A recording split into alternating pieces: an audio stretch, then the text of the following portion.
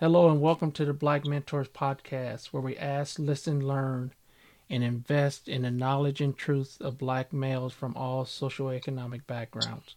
We also advocate for positive images and narratives of black males in all forms of media. I'm your host today, Rodney Harmon. Correction, I'm your host, Rodney Harmon, and we are joined today by our guest, Stuart Venable. Stuart currently is on Instagram with a feature that he calls Convict Quotes, and he makes the quotes relevant to today of what convicts said in the prison system, and it relates to what's going on right now in our cities and states. So we welcome Coach V today, and we appreciate you coming here and explaining, or for our listeners to get to know you and stuff like that. So, Hey, Harmon, it's my pleasure, man. Thank you for having me. I appreciate the opportunity. Okay, we definitely appreciate you coming on. I know there's a lot of stuff we like to get to, and basically, can you tell us a little bit about yourself? Yeah, I try to keep this succinct. So, born and raised in the South in Virginia, graduated high school and went right into the military a week after high school graduation. I was stationed at Fairbanks, Alaska, Fort Wainwright, and then Schofield Barracks, Hawaii. I got out of the military in 1988, so I did 7 years from 81 to 88. Started working for the Department of Justice.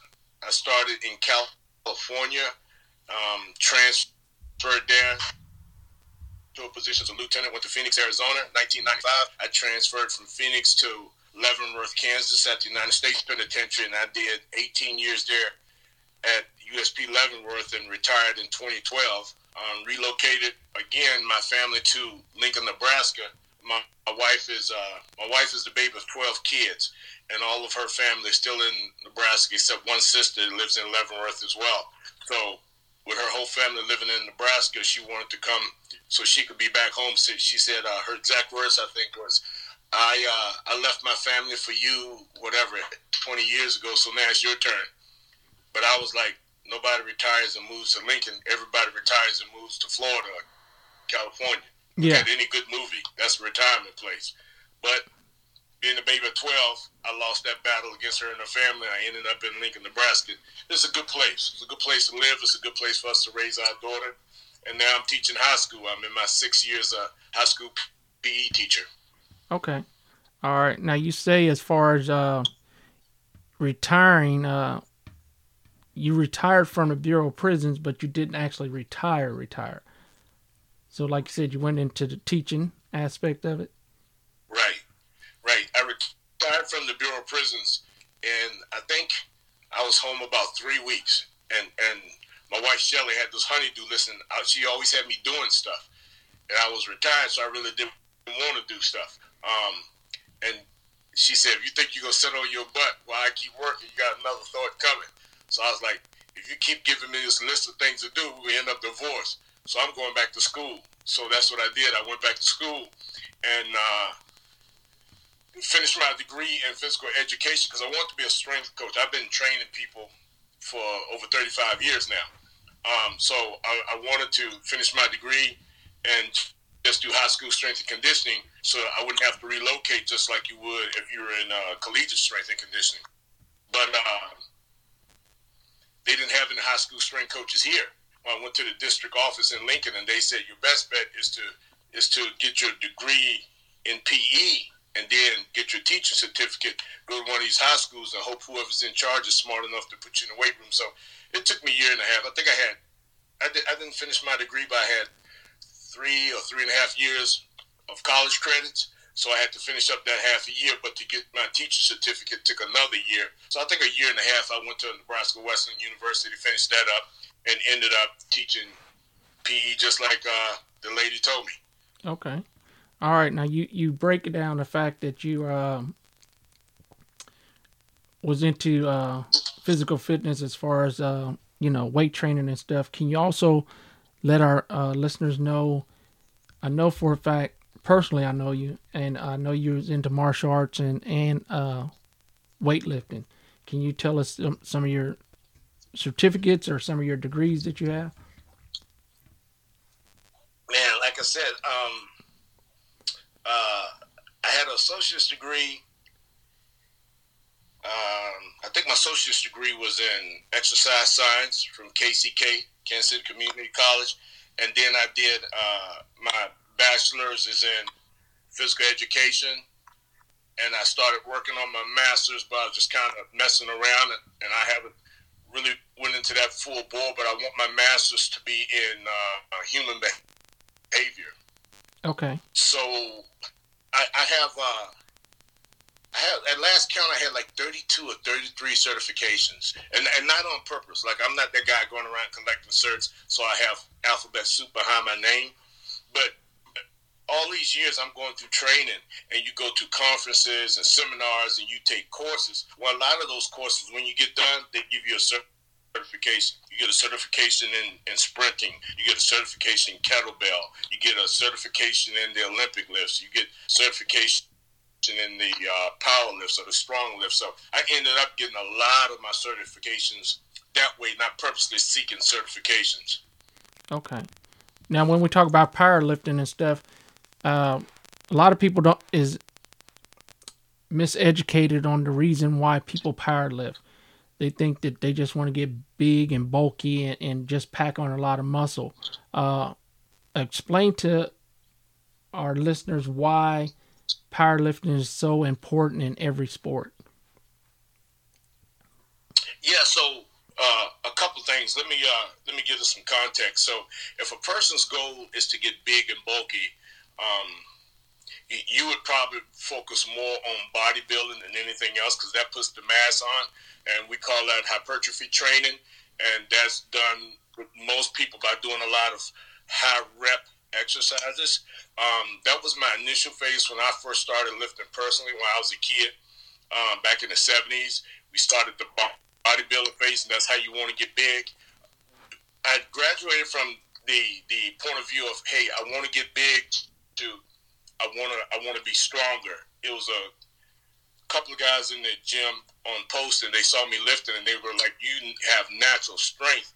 If we could kind of hone that or tweak that, you could be a pretty decent power lifter. So these two guys who were lifting on the All-Army team, they got me started down the powerlifting route. I just didn't have the physique for a bodybuilder.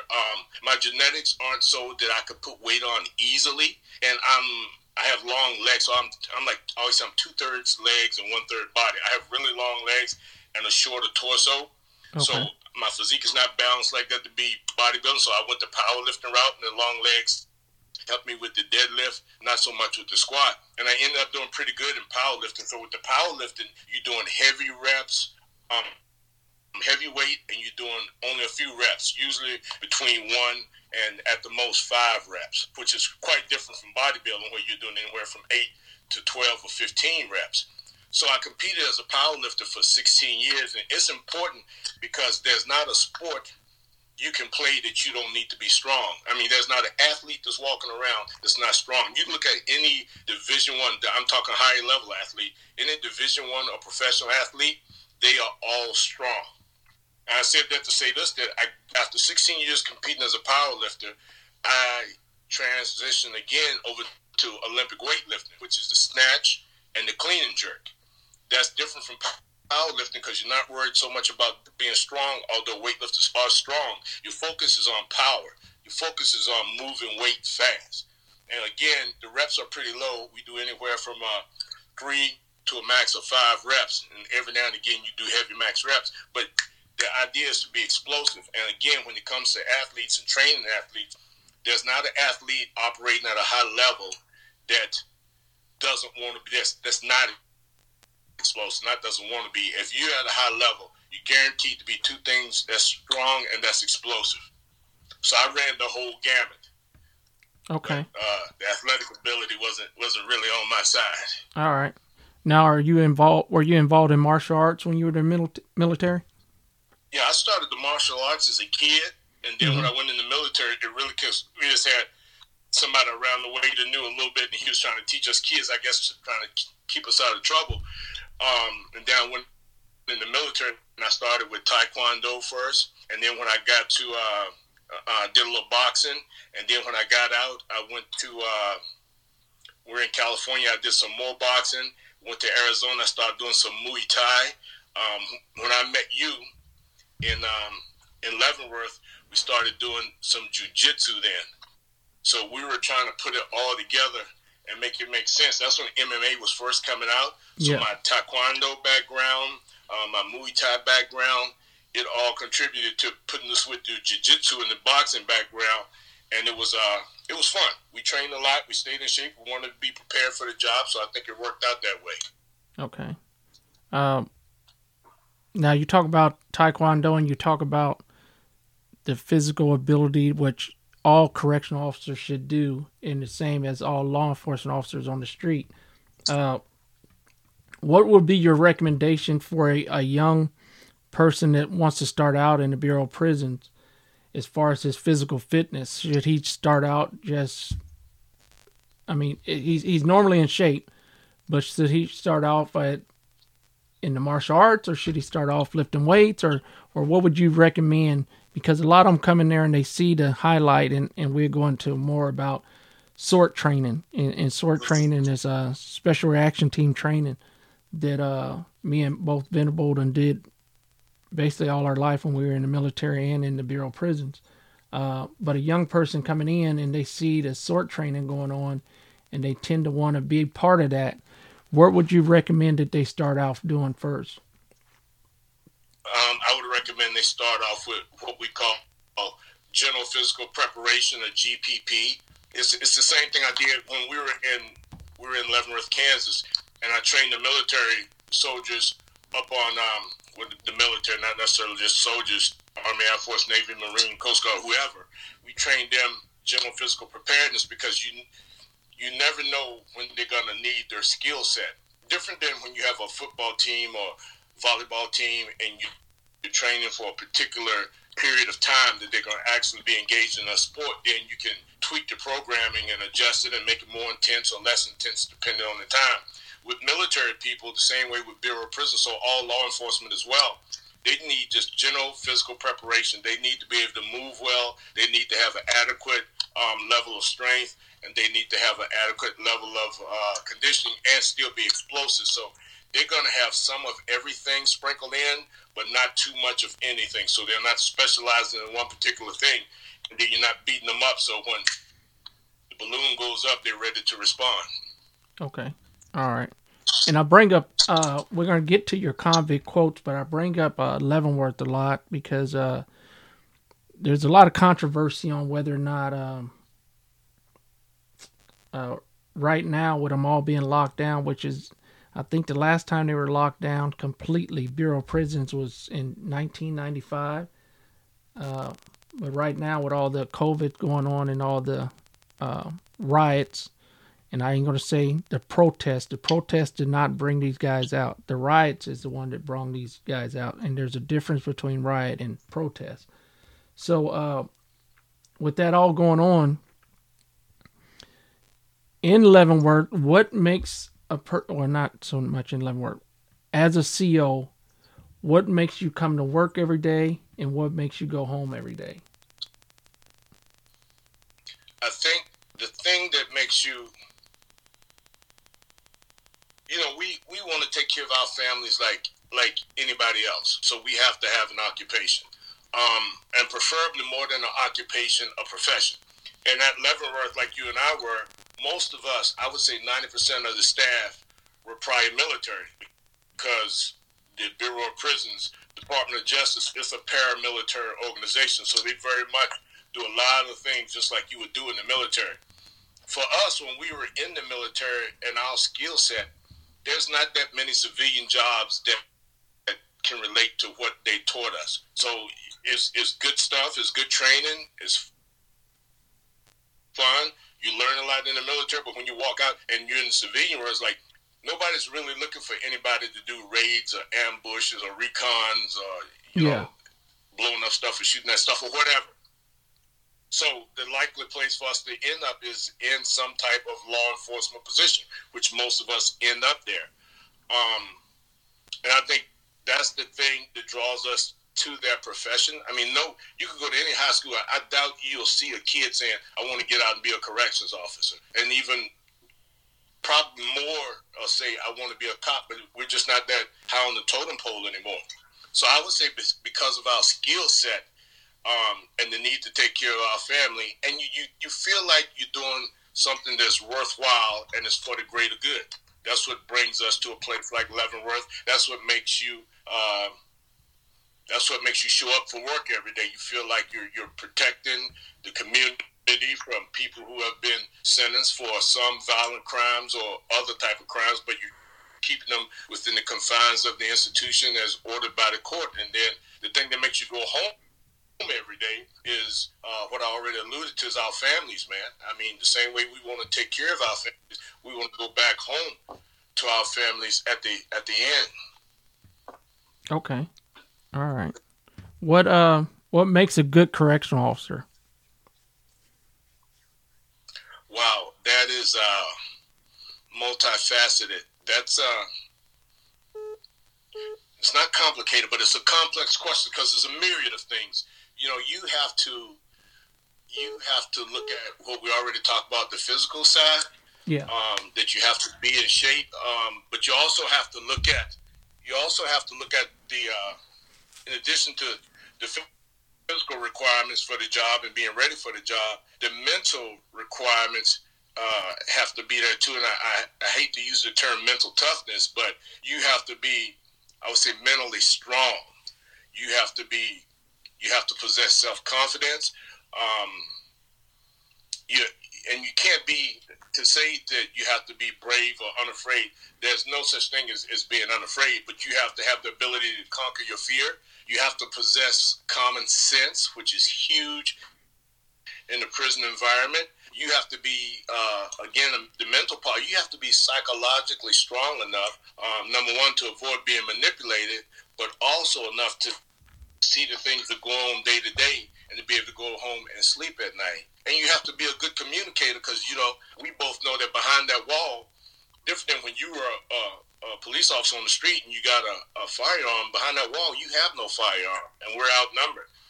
You know, if it's 40 of us working on the shift, even if it was 100 of us or 120 of us, like day watch, working on the shift, there's still 2,300 inmates there. So you're outnumbered and you have no weapons. You have to be able to talk to people and talk to them properly to keep yourself from getting in a bad situation. Yeah. So it's a lot of things. Okay. So people need to look up, if they want to be a correctional officer, would you recommend a book that, I don't even know who the author is, called Verbal Judo? You know what I'm talking about?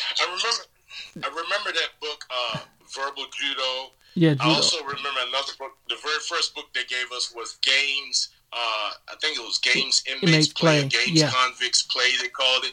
They were talking about people being manipulated. The more I told you I want to do my master's in human behavior, communication, influence, persuasion, that kind of thing. Yeah. I have a friend that's in Atlanta, and he wrote a book called Conscious Coaching.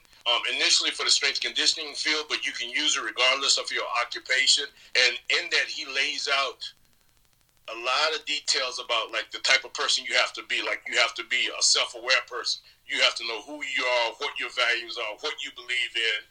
You have to be self-reflective, that you have to be able to look at yourself, look at situations, what was wrong, kind of like the after actions report. Yeah. What went wrong, what went right, what can I correct next time. You also have to have the ability he calls introspection, where you have to see, Rodney, you look back in your life and you go, okay, self-reflection tells me I'm this way. Say I'm wound tight or I'm angry. Why am I that type of person? You have to be able to look all the way back where I'm that type of a person because, when I was raised, my father was abusive to my mother and I was subjected to that as a child. Yeah. So I always thought his hostilities were genetically passed to me, but really, and that could have something to do with it. I highly doubt it. I think I'd use that as a scapegoat is because he was a hothead, and I think I'm a hothead. I should be a hothead, but I think probably more mad because of the way he treated my mother. That anger is deep-seated and goes back decades. So You have to know if you have that stuff in you. Say, okay, I'm wound tight, I'm hot-headed, whether I say short fuse, whether it's genetics or whereas that nature versus nurture. So it's the environment I was raised in. I know I have that short fuse. So I have to either avoid situations that will trigger me to snap, or at least be able to say, okay, I know I'm in this situation, it's going to get bad, and talk myself down. So you have to have the ability to introspect and see what type of person you are. And then you work on the last thing is progressions, where it tells you, okay, this is how I am. How can I keep myself from being that way? It might be meditating. It might be praying. It might be reading the Bible. It might be reading philosophy. It might be several things you do throughout the day. Just deep breathing might help me from getting so angry. And then, but see, everybody has to do that for themselves. So Brett wrote that book, Conscious Coaching, and it gives you all of that. Plus, it gives you various archetypes. So when you look at a person, just by what they're doing, you can tell the type of person they are. That way, you know how to interact and communicate with them as well. Sorry, I know that was a lengthy answer, but it was a lot. No, I mean, it makes sense, because I think a lot of people don't realize is that when they go into law enforcement on the street and law enforcement inside the prison system, it's they're the same. And like you said, no, you definitely need to know how to talk to people inside the prison more than what you do on the outside the prison, because a lot of stuff is more reactive on the streets. Inside the prison is more proactive. You got to be on those tiers. You got to be walking around talking to inmates. You got to be on the streets. A lot of cops nowadays, I look at them and they're driving down the street with the air conditioning on, computer in the car, don't even nod at you or say nothing to you, even at a stop sign. In the prison system, you're not doing that. You're not just going in there and stopping at a desk and not ever talking to an inmate. You have to speak to the inmates, So that falls. I think the military was onto something, because they made y'all, like, correct me if I'm wrong, but in the military, you had to work the jails before you went on the street. Is that exactly. Right? Yep. And well, actually, it depends. When I first went in, I was an MP. So, of course, I was on the street first. But then I became a correction officer in the military, too. So, I think toward the end, they started making you go into corrections, and then you could hit the street first, after that. Right. But I went in 88, and then about 92, I think they started transferring over into that, where you went into corrections first, and then you were able to be a cop, on the street. But like I said, it comes down to, that being able to talk to someone and being able to speak to someone. Now, I have a question that is highly debatable, but this is just my personal opinion. Is I personally don't think that there is a position in America or in the U.S., all over the world, that is, how do I put this? The most agitated job there is being a minority police officer, whether that's on the street or minority law enforcement, period. Now, what do you think about that? No, and you said that's your position, but you think it's debatable? Is that what you're saying? Yeah, I think a lot of people would debate that. Yeah, I think because you and I are pretty much cut from the same cloth, that I would agree with you there 100%. And most people don't understand that. Matter of fact, because I teach high school now, I got a hold of the teachers union yesterday, and I said, if the education system in Lincoln is doing anything in regards to race relations, like, I want to be a part of this, because I have a different perspective, just like you would, of being law enforcement and now and being military and now being a teacher. It's not many people in the teaching profession that does that. I said I would like to be at the table when they figure out how to move forward with this, because I know tensions are high right now, emotions are high right now, and most people don't know how to deal with this, and that we have to come up with some type of resolutions in order for us to move forward. But that's the thing I told her. I said, it's interesting when you're a black male and you've worked law enforcement. You see the different eyes, and it's the same with being in the military. I'm looking up at my flag. A soldier gave me is sitting up there on the shelf above my cabinet. That when you're in the military, and even being a black man in this country, and I never forget. Not to digress, but just a side note. Chris Rock said he was doing a comedy special. I want to say it's back in the 90s. Chris Rock said, for a black man in America, it's like being molested by your uncle, but he pays for your college. Yeah. Yeah. So imagine having that feeling, being a black man in America, feeling like that. Like, okay, we're getting crapped on, but this is an opportunity for us to feel like that. And then you take somebody like Cap, just taking a knee, and everybody goes all in an uproar over it. And even in school I used to be at, the head football coach wanted me to talk to the students because he said that they're going to follow Cap and they're going to start taking the knee. And the principal don't want that. And he's like, Stu, you're black. You're from the South. Can you speak on it? I said, yeah, I can speak on it, but I ain't going to tell them not to kneel. I'm not going to tell them to kneel. I'm not going to tell them not to kneel. I'm going to tell them that the decision is theirs, and they have to understand the reason behind it. Just don't do it because your friends are doing it, but understand the consequences and the repercussions that come from that. Yes. Because, you talk about Thomas Smith and John Carlos, on the Olympics, 68, they paid for that, man. They missed out on a whole lot of endorsements and things that other people got. So it is back to what you're saying, it is difficult being black and being law enforcement when you know what the black experience is in America, but yet you have to uphold the laws of whatever city, state, nation that city or state, it's not FBI marshals too, but still, you have to uphold the laws of the United States when you've been through the experiences that we've all been through as black people, as black males. So it's without a doubt, I agree with you on that 100%. Okay.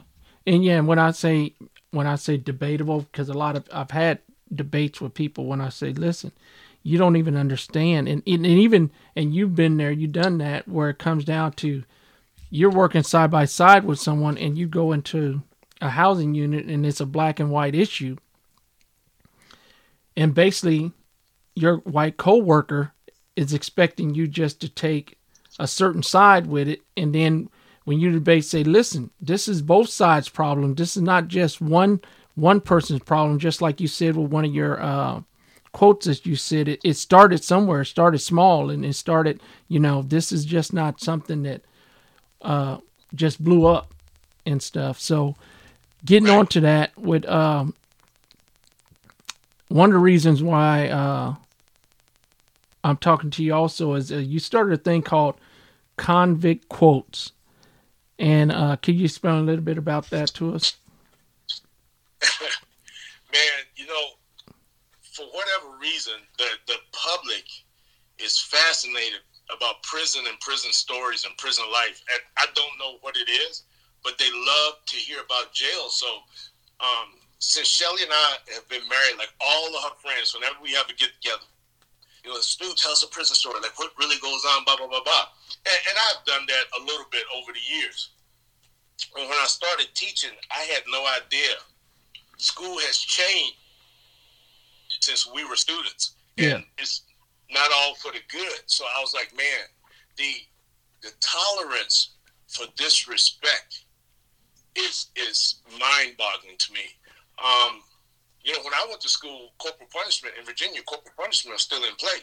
And I can't tell you how many times a teacher cracked me across here on the shoulder, or they'll make you hold your hands out and pull your fingers in, hit you on the palms of your hand, or ball up your fist and take a ruler and hit you across your knuckle. And that was just the way it is, because I was talking, passing notes or whatever you do in school that you shouldn't be, and get cracked. But if you get cracked 2 or 3 times, then you go to the principal's office. And I remember distinctly, I went to the principal's office and he made me bend over and grab my ankles, and he hit me with that paddle, and that paddle had holes in it. And when he hit it, he holds it on your butt. It feels like it's sucking your butt cheeks through the holes. But the first time he hit me, I went head over heels rolling because he hit me. So he swung that thing like a bat. I probably won't put 120 pounds, man. But you get 3 licks with that. And that was enough for me. I was like, well, I won't be acting the fool no more. Yes. But fast forward now, you go to school, there is no corporal punishment. But there's not only is there not corporal punishment, there's not even a demand for respect for teachers or administrators, man. I've seen, like I say, administrators, principals, assistant principals, teachers get cussed out like dogs. And the numbers that have been assaulted, again, is mind-boggling. And then the student will go away for a couple of days or 5 days suspension, and they're back at school. Man, if you had assaulted a teacher when I was you would have been in jail, and you would have never came back to that school ever. Yes. You definitely couldn't go from one school to the next.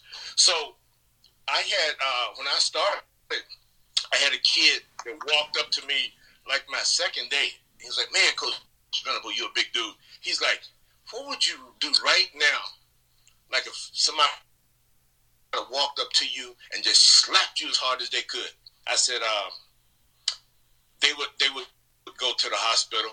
I said I wouldn't kill them because they ain't worth dying for, but they would never raise their hand to another black man as long as they live. Because for you as a child to strike an adult, to me is unimaginable. Kids beating up parents is unimaginable. So yeah, you're not going to get your reputation on me. I'll go ahead and do what I got to do to you, and then I'll quit this job and wait for the charges to come, and I'll fight it in court. But what I won't do is get beat up by a 14, 15-year-old kid. That's what I won't do. Yeah. And I never had any problems after that. So there was, in that same class, there was another kid, and his father was locked up right here at the pen here, and he was asking me about it. I was telling the story about the prison, and the other kids started gathering around. And then the next thing I know, like every other week, they said, Coach, tell us one of them prison stories. We finish our workout. The kids liked the prison stories. But, you know, like most things, it wasn't long before the principal called me into the office. Yeah. Said I had offended somebody, and he wanted to know what kind of stories I was telling. So I told him, and he said, well, I want you to know that, you know, I support my teachers, but we can't be telling those type of stories. I said, you're censoring my language. What are you? He goes, no. I'm telling you to make sure there's a lesson. I said, yeah, there's always a lesson. A lesson is that there's no such thing as a free lunch, and that there are people out there that will kill you, literally, for disrespect. Because the stuff that they get away with here in school, they won't get away with out there in the street. This coddle conditioning we doing here, it won't work out there. And that was our last talk about that, and I didn't tell any more prison stories there. But I knew the fascination was there. I just didn't know what to do with it. And then one day on the humbug, when I was talking to, I want to say one of my children, my wife, I was like, let's just throw this out there and see how it goes. And so I did the first convict quote. I was put down one or two words that an inmate had said. When you and I worked at Leavenworth, and then put a story to it, and then try to tie it back to a life lesson for them. And I got more views than I ever got on anything I posted. I've been posting on social media for 5 years. I was like, hey, they might like this. So I did 2 more. I don't know what I'm doing with it or where it's going, but so far it's been very well received. Okay, yeah. Now, we talked about this when we were in Leavenworth about not so much convict stories, but or convict quotes, but it breaks it down to where I think I mentioned something about we have to reach these kids at a younger age than what we are, because we're highlighting in these videos and stuff that prison life is something totally different than what it is. And so these kids are growing up that, you know, I do 1 or 2 years and it ain't no big deal. Well, and I was just talking to a parent the other day that said that, I don't know where she said, she was talking to me about her son being in prison. And she said, well, where do you come up with the fact that they have it better in prison than they do on the street? And the reason why I said that, because in federal prison, and she was talking about state. And I said, well, no, in federal prison, yeah, there is a big difference in federal prison compared to state prison. And she said, well, you know, her kid, you know, was very poor in prison and stuff. I said, well, yeah, I didn't mean it that way in federal prison. And I don't mean nothing against inmates. But what we're doing is we're highlighting the prison system to these young kids, and we're not telling them exactly what happened in prison because we don't want to hurt their feelings and we don't want them to think and be worried about mom and dad. Right. So I say that to say this. We had talked about this, like I said, years ago, that there has to be a way that we tell these kids. There has to be a way that we break it down to these kids. And I know we run a fine line, and us as ex-COs could say certain stuff, but it has to come from the family. You know, it has to come from the family where they telling, you know, about mom and dad being in prison. And it's a fine line to where they don't have to worry about it, but at the same time, they need to be scared about it, you know? So, No, I agree with you there. Kind of like, remember the story you told me about the little boy and when you were walking by with the bag of yes. rec equipment, you had the soccer balls in there? Yes. Yep. Now, with that, here's the story.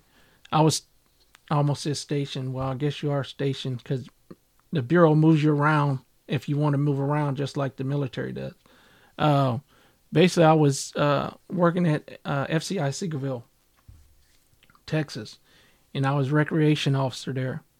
And there, the actual families come on to the whole field and stuff of the institution. A lot of institutions, when they come in to visit, they just stay up front. Well, in here, Seagoville, FCI Seagoville, actually had a playground on it to where the kids could come and play with their dad at the prison. So at this playground. So I was taking some soccer balls from the prison to the jail system there. There they have a jail also where inmates, until they get found guilty, they're over at the jail system, you know, for the federal. So as I was coming out, I had a bag full of soccer balls. Little Hispanic kid was out in the foyer with me, his mom, and his older brother. Well, he hit his older brother on the leg, and he said he's going to ask me a question. And so he said, "Sir," he said, I said, "Yes." And he says, "Do they get to play soccer in here?" And I said, "Yeah, they get to play soccer in here." And he hit his brother on the leg, and this little kid was probably about 8. His brother was probably about 11. And he says, See, I told you they get to play soccer. Man, I wish I could play soccer." So right there, to me, it dawned on me what I just did to this kid. I just subconsciously told this kid, in order for him to play soccer, he needs to come to prison.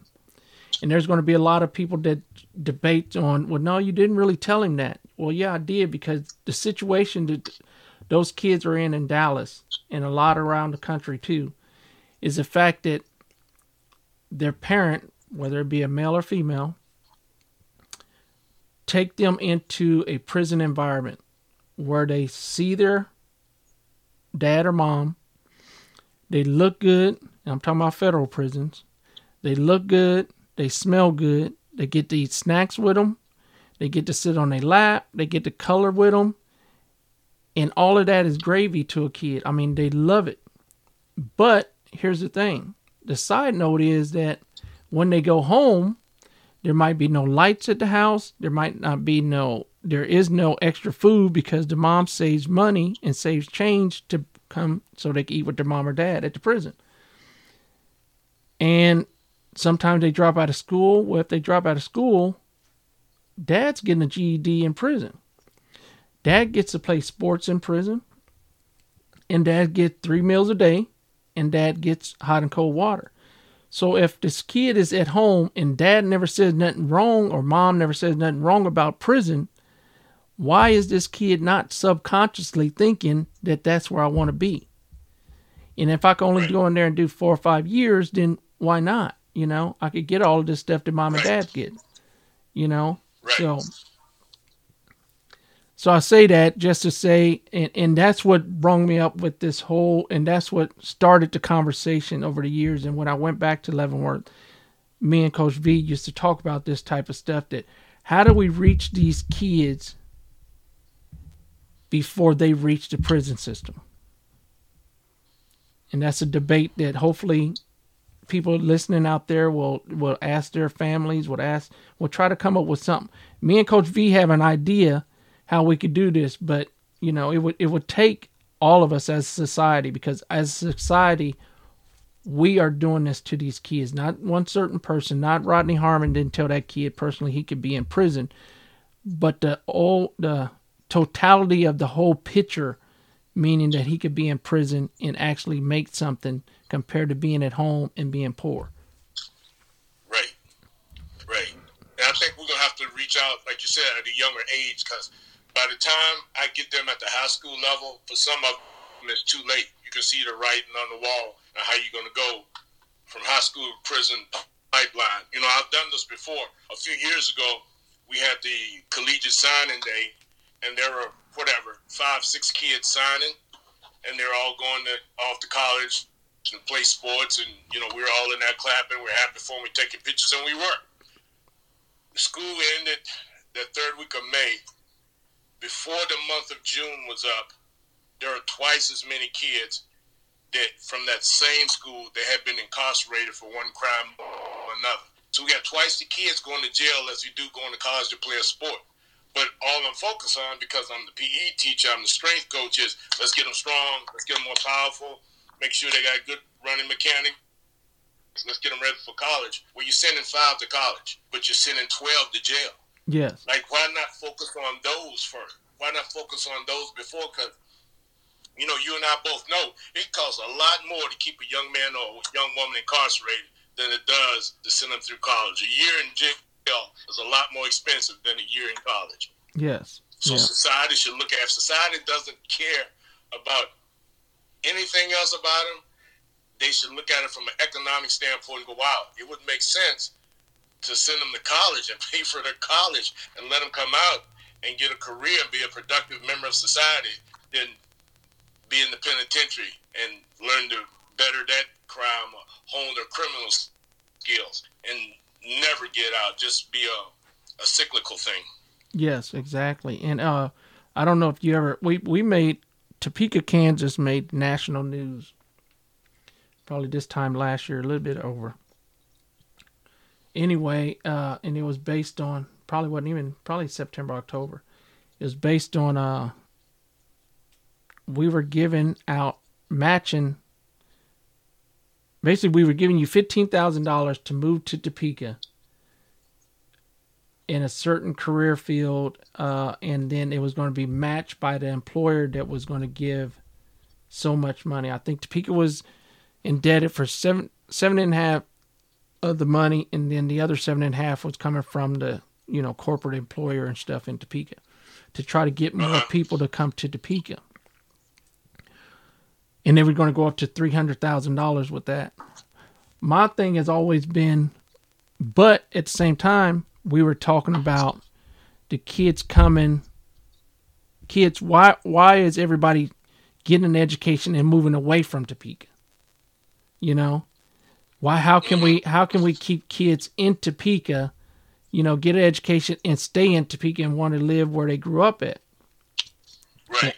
Well, my opinion has always been, why are we giving people money to come into Topeka instead of just, like you said, educating the kids to go to college, then to stay into Topeka? And we can almost do it the way they do, like nurses and, LPNs and RNs. Hospitals pay them to get their education. Then they ask them to sign a contract to stay anywhere from 2 to 5 years in that area. Well, more than likely, after that, they're going to stay in the area, Right. Because once people start school, or once most people, once their kids start schooling, it's hard for people to move unless they're in the military or work for the government. They're not willing to give up that move, with their family. So, I don't know. Like you said, as a society, we need to look at the fact that it's a lot cheaper to send these kids to either technical school or college than it is to put them in a prison system where we know the recidivism rate is going to continue. It's going to stay high, you know? Right. Yep. I agree. So at the same time, as you know, right now, there's very few prison. I mean, there's very few major jobs in prison where where the people can earn money. And even if there are, there's very few training in federal prison. I'm talking about federal now, where these kids could actually earn an education in a trade. So they get back out. We put them in prison for 2 or 3 years. They don't go to school. They don't get no technical training. Then they get back out.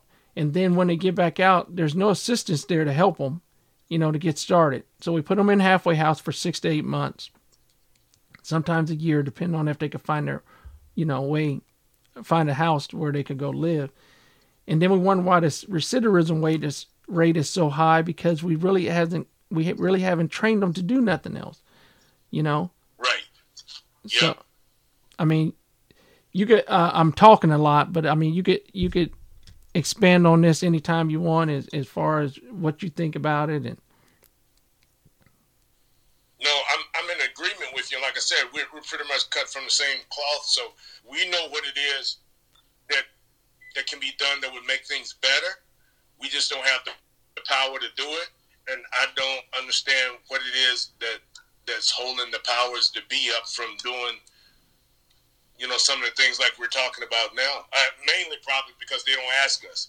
It was funny. I first started teaching, and it was like my first month or so, and I walk into the media center, and I'm talking to the librarian, and I said, "Who are those people in the corner?"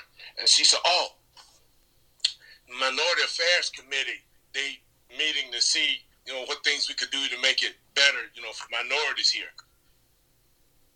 I said, "But everybody's white." She goes, and then, yeah, we gave each other a look, and then I just walked out. I'm like, wow, like you couldn't find one person of color, 2, 3 something to sit in on this committee to see what we could do to make the minority situation better.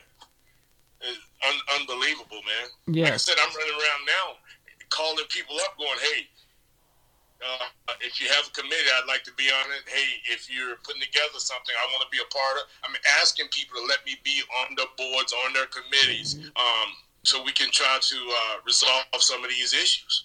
Yeah, exactly. And a lot of stuff with I don't know. I got mixed feelings about this whole situation when it comes to everybody standing up now. Everybody, all these corporations putting out these letters saying we stand behind you and we do this and we do that. Okay, are we being made a symbol of, or are we really in there? Yeah. I wanna see what that stand behind looks like. Yeah. You can again, another prison quote. You can make your mouth say anything. Yes. So exactly. When Kaepernick at first said that, people were in disbelief and he was alienated and out there by himself. Now everybody's on board. Now everybody's we stand with you. What exactly does that mean? Like you said, what does that look like? Or is that just lip service? Because again, you can make your mouth say anything. When you say that we stand with you, then what is your plan?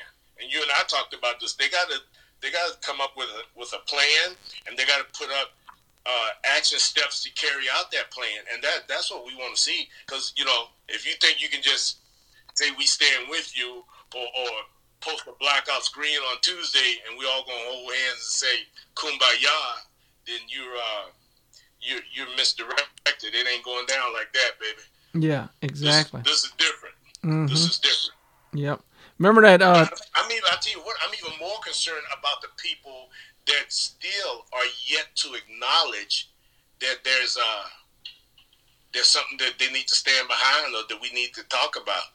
The people got to get that point. Hey, man. First, you got to understand what the problem is, and you got to say, there is a problem. And if you don't believe there's a problem, then you're probably part of that problem. But people got to, again, as I said at the beginning, you got to be self-aware and you got to be self-reflective. And you got to be honest with yourself. And that the racism is systemic, man. If you go to where you work. If you go to a doctor, a lawyer, attorney, a retail store, whatever facility you walk into, and if 90% of the people in there are white, then you got to think something's not right here. We got some issues. We got something we need to address. At least we can have, you got to say we're missing a perspective. You know, if you got 100 employees and 90 of them are white and you got 3 or 4 minorities, you got to say, man, there's a lot of different perspective we're missing that can help our business. Exactly. But people don't want to do that. A lady said yesterday, they posted on Facebook, I'm going to leave this alone, posted a picture of Christ on the cross, and she said, he died because all lives matter. And I posted back and I said, yeah, all lives matter, but you got to understand, when we say black lives matter, we mean black lives matter too. We're not saying white lives don't matter. We're saying black lives matter too. She was, yeah, but all lives matter. And I said, they're not killing unarmed white men in the street. If you got a video of that in the last month or two, please post it. I will wait. Yes. And then I get nothing. Yes. Nothing. Yeah. And she said, she came back with, well, all races had to endure hardships. I said, well, when your ancestors came over on a ship, and my ancestors were chained in the bottom of it, our hardships are a little different. Again, radio silence, so I'm going to have to check the date to see if they blocked me, unfriended me on the Facebook page. Yeah. But people, if you can't come to the realization that we have a problem and that racism is systemic, and you try to throw out a distraction like all lives matter, or all races go through hardships. When you see a black man being choked out for 9 minutes and his life leaving him on national TV, if that doesn't hit you, we can't even start to correct the problem because we not even admit we have a problem. Yes, I think a lot of from the ones a couple guys I talked to, or not really even talked to, the ones that I see post a lot on Facebook, I think what a lot of those guys are going through, meaning white men, I think they're feeling like everybody's jumping on them right now.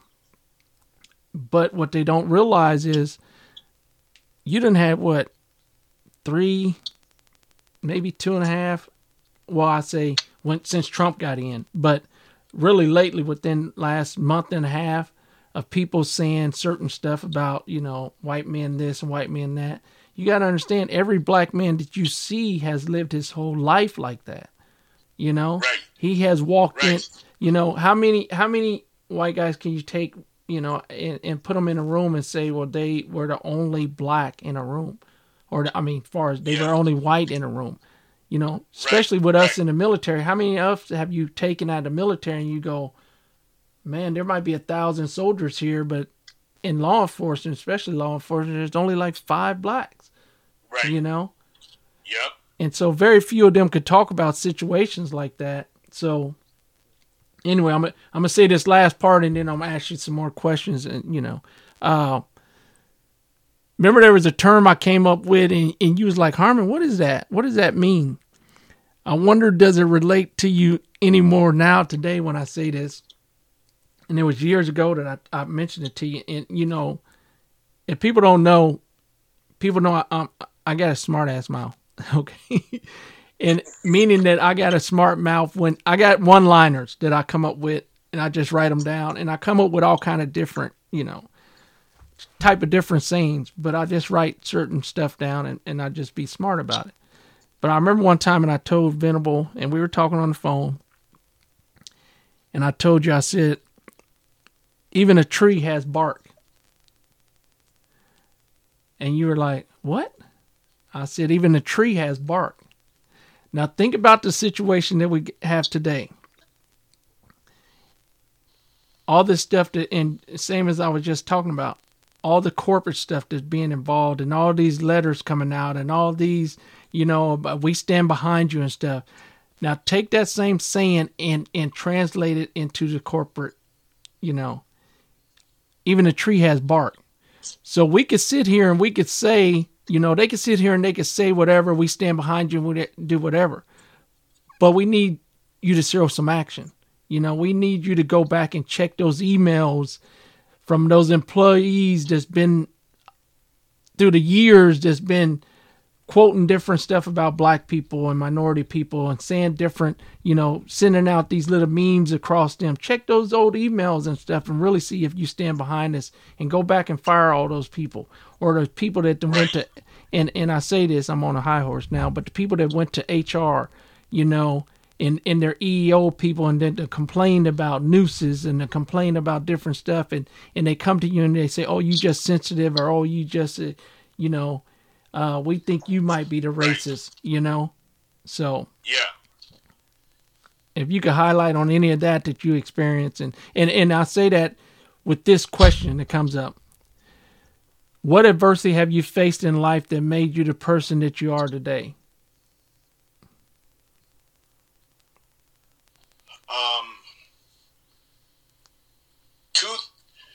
I would say two things. I would say that the most difficult adversity that I faced was my daughter being diagnosed with cancer when she was 10 and a half months old. That was my first one.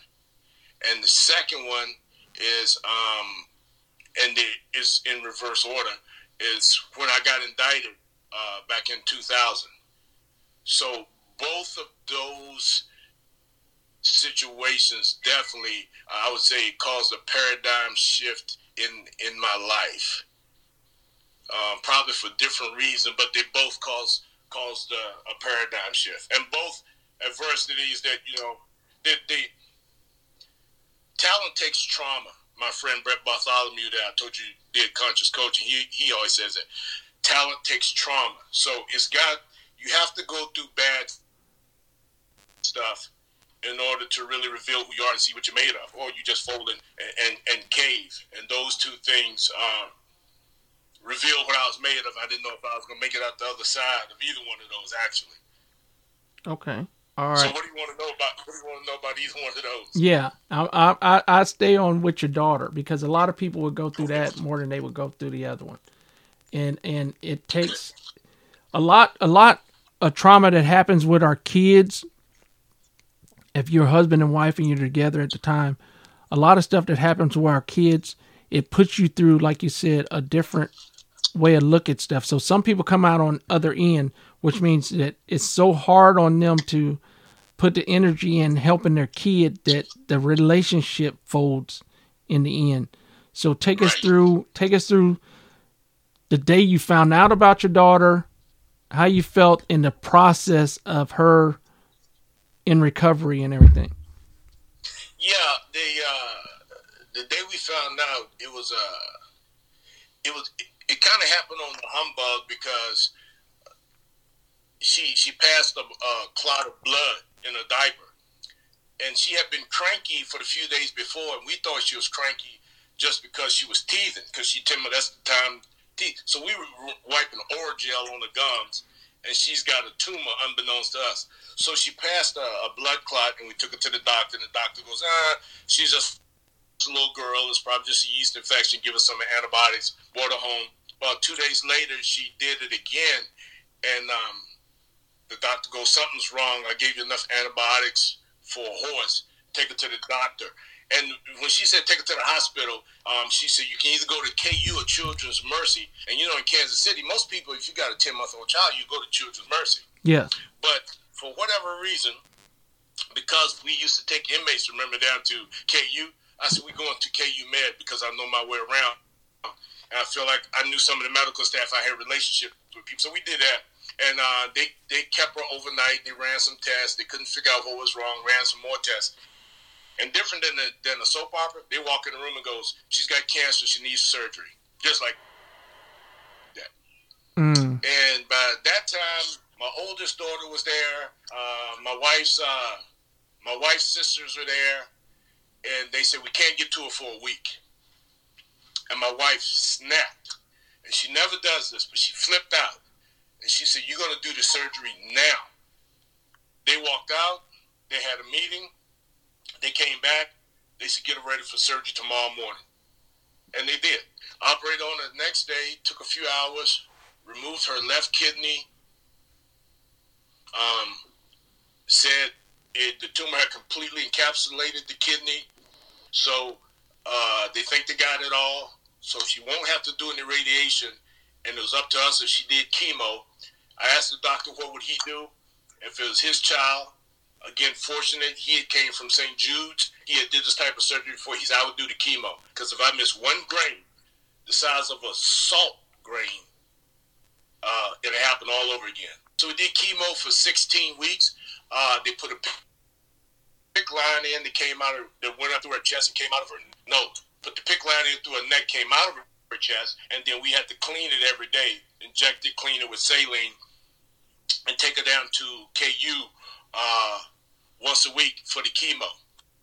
And we were fortunate because she didn't lose any hair. She didn't have any side effects. We were buying headbands and stuff, hats, because we thought all the hair would fall out. Didn't lose a strand. Okay. We were lucky about the doctor, working at St. Jude's before. And I think the other thing we're lucky about is my wife snapping because the tumor doubled in size in 24 hours. If they had waited longer, it would have killed her. Okay.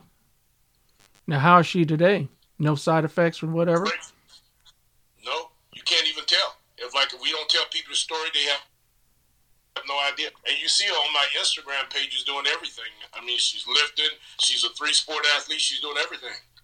Okay. All right. She only does it with one kidney, though. And we're aware of that. She's aware of that. So, but she can do everything. She's healthy. She can be. All right.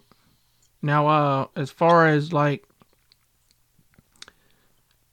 how difficult was it with you and your wife and taking the baby back every week? Or, I know a lot happens with conflict of jobs and conflict of, both you want to go, but then both you can't go. And then I know with you working with the government, you really didn't have that, too much of a problem as far as money, but was there still a strain on you somewhat? Yeah, it was a strain on time because I had leave. You can use your leave, and then when there is no leave, then it's done. So I could use my leave when I needed to go. And you're right, we work for the government, so the money wasn't an issue. I would say the time to go was the biggest issue. And I think I burned through all of my leave, so it probably wasn't but a couple of times I couldn't go. My wife's job was more forgiving. They gave her more time off. And they kept collecting money, giving it to her. I think they just didn't know what else to do. She works for an insurance company. There's just a lot of mommies there. Yes. So they just kept giving us money, giving us food. And I don't even know if they deducted her leave. They just said, when you need to go, go. Her job was a lot more understanding than the federal government, amazingly. But the big thing for us, I would say, Faith didn't have any side effects from the chemo. It didn't mess with her at all. She never threw up. She didn't have much of an appetite, but to this day she still doesn't have much of an appetite. But she's 5'8" at 13 years of age. Okay. And both of our families, my wife and I, we're both long, lean people. So we expect her to get up over at least 6 foot. We expect her to be 6 foot. So it didn't affect her. As far as, like I told you, hair loss, she wasn't sick, she wasn't lethargic, slight, not having an appetite. The hardest thing is to go through that cancer center and see all those kids that were losing their hair or had a different type. The Wilms tumor is a kind of cancer that only affects kids, and it attacks the kidneys, and then once you recover from it, it doesn't come back. It's not like you're in remission and it comes back. Like the other cancers, if he got it all out and then we did the chemo and then made sure everything was gone, we really weren't concerned about it coming back. But when you see kids with brain cancer and that kind of stuff, that'll mess you up. Yeah. Okay. That was the hardest part of her going through the treatment and the recovery part. Yeah. Okay. Now, did you question yourself about what did I do? What did my wife do? why is our daughter going through this? You know, I know a lot of parents question whether or not it was their fault. You know, did that ever happen with you and your wife? Yeah. I remember talking to Willie Mack. Remember Willie? Yeah. Talking to Willie because both Willie and I waited until we were 40 to have our last child, and and with us, unfortunately, Faith I was 42 when Shelly got pregnant. So when your kids, you talk about when I was probably when you were a kid too, that people talk about old people baby, old men baby. Like you wait till you're too old to have a baby, the baby come out and it has some health issues or some mental issues. Yeah. You go, what's wrong? What's wrong with Lil Ray Ray over there? Oh, he an old people baby. Yeah. So when that happened, I was like, man, did I wait till I got too old and then this is a result?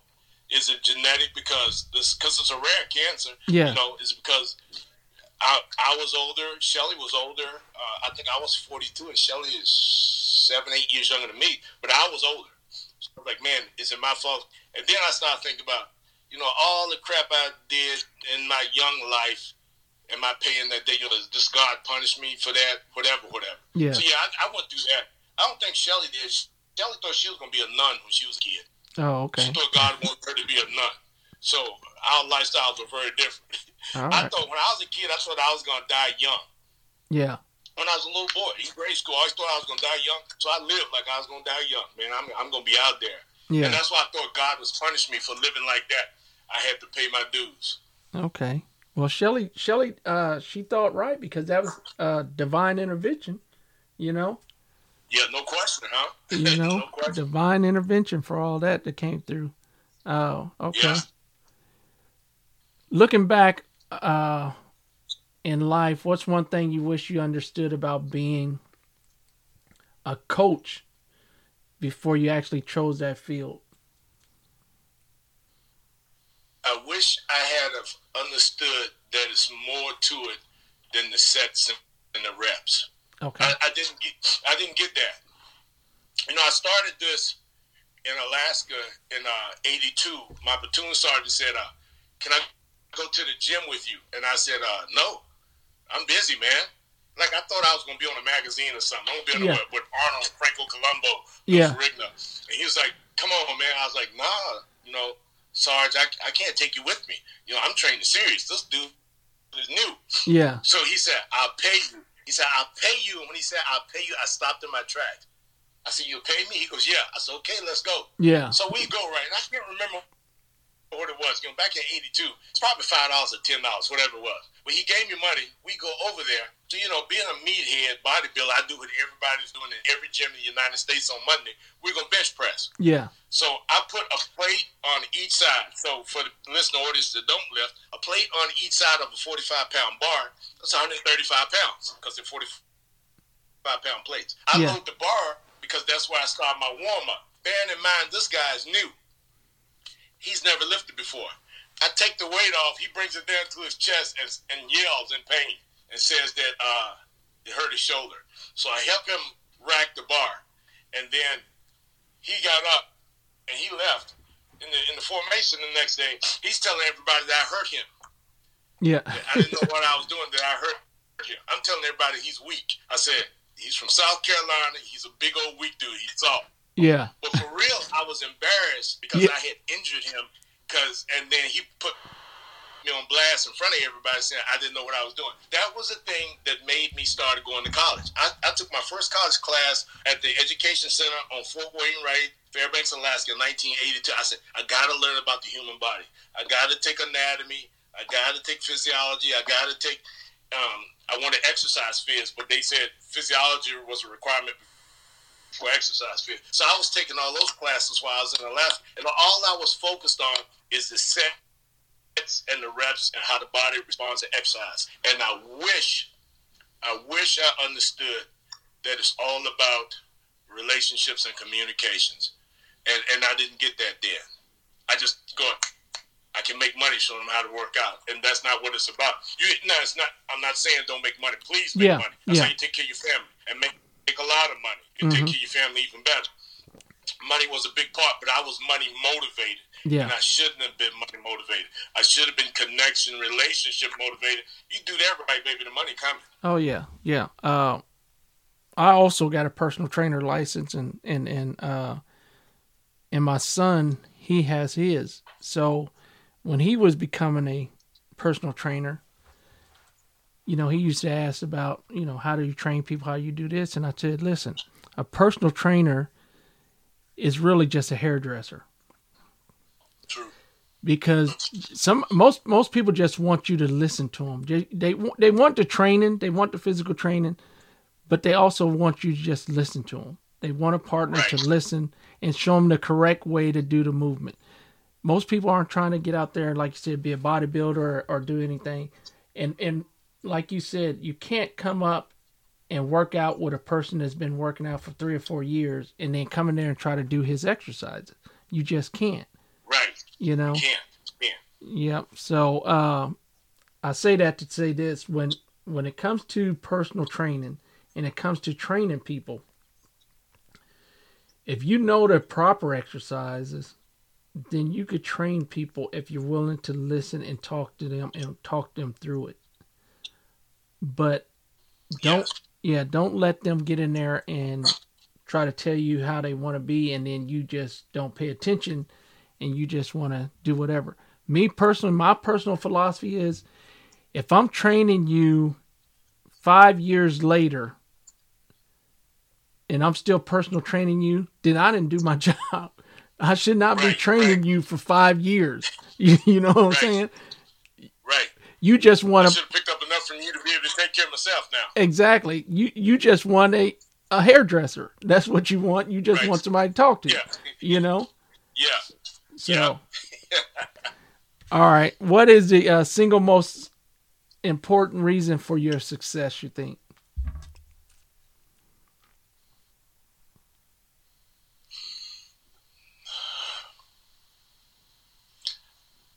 I think it's the ability to have self-awareness. Because I do a lot of, I still do. I guess I've done a lot of stupid stuff, and I still do stupid stuff. But I have the ability to look at myself and see what I've done that's stupid, and try to correct that, and hopefully not repeat that. I just do different stupid stuff. But yeah, I do a lot less goofy stuff now at this age than I did 20 years ago, definitely than I did 30 years ago.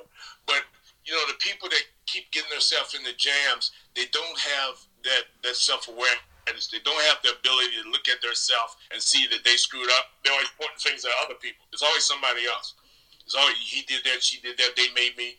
You did that yourself. Yeah. So I think that's my single biggest thing. Okay. All right. And the closeout question. If you could put a billboard up in any city, where would you put it and what would it say?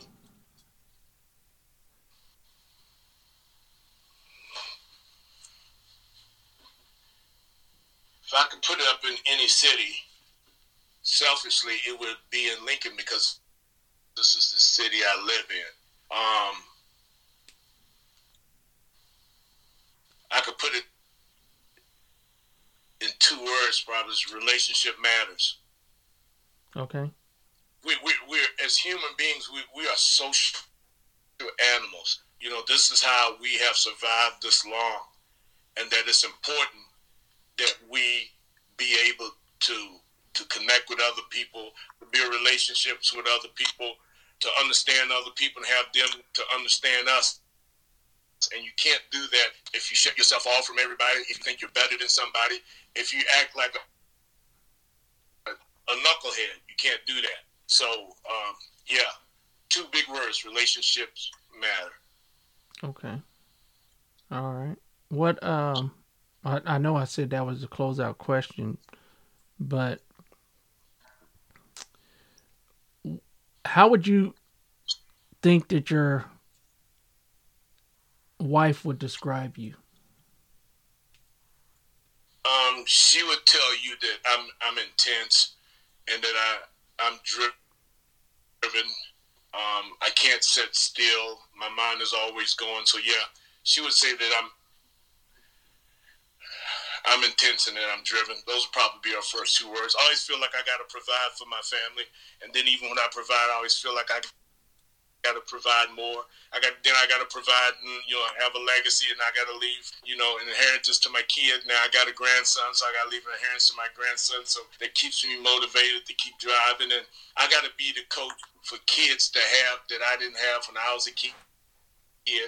I got to be a lifelong learner. I got to be better. Like you were talking about earlier, when you're the only black dude in the room, you feel like you're carrying the weight of everybody black. Like, man, I represent all black people. Like I'm on the Howard Stern show. Like I'm big black and king of all black. Yeah. Like anytime people question, I got to feel that. So whatever I do or whatever I don't do, I represent all black people. And being in law enforcement, being in the military, and even now being a teacher, even a teacher in Lincoln, Nebraska, man.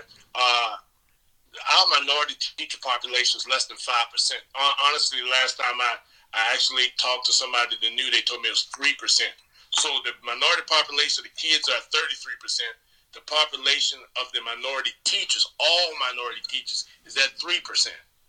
Okay. So there's not enough people that look like 33% of our kids to connect with those kids. So I try my best to reach out to as many of those as I possibly can, but I wish there were more that look like me. Okay. All right. What, how would you describe your wife? Oh, man. She is a rock. She is the one that's solid. I think I posted on Instagram one time that people are like, oh, Coach V, you lift a lot of weight, you strong. She is the strong one. I'm not the strong one. And I married a beautiful woman, and she's more beautiful inside than she is out. And she is just as beautiful to me now at 50 as she was at 28.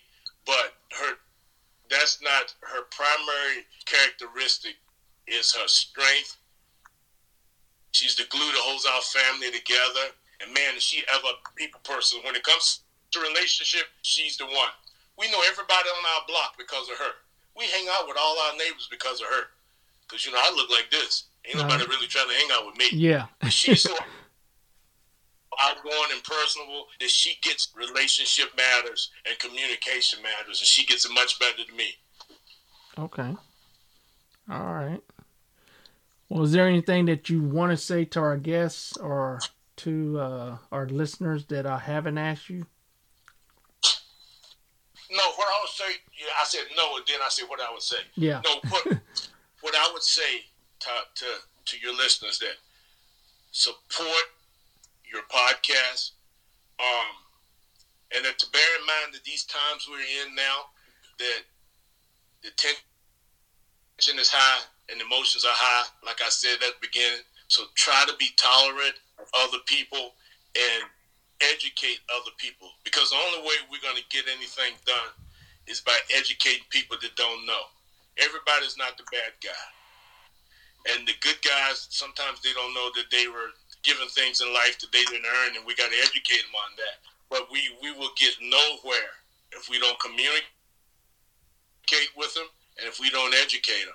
And that's the way to move this, to move these issues we're going through right now, these racial tension issues. The only way to move it forward, man. Okay. All right. Well, I appreciate you coming on, Venable and Coach V. Brother, I appreciate you having me, man. All right.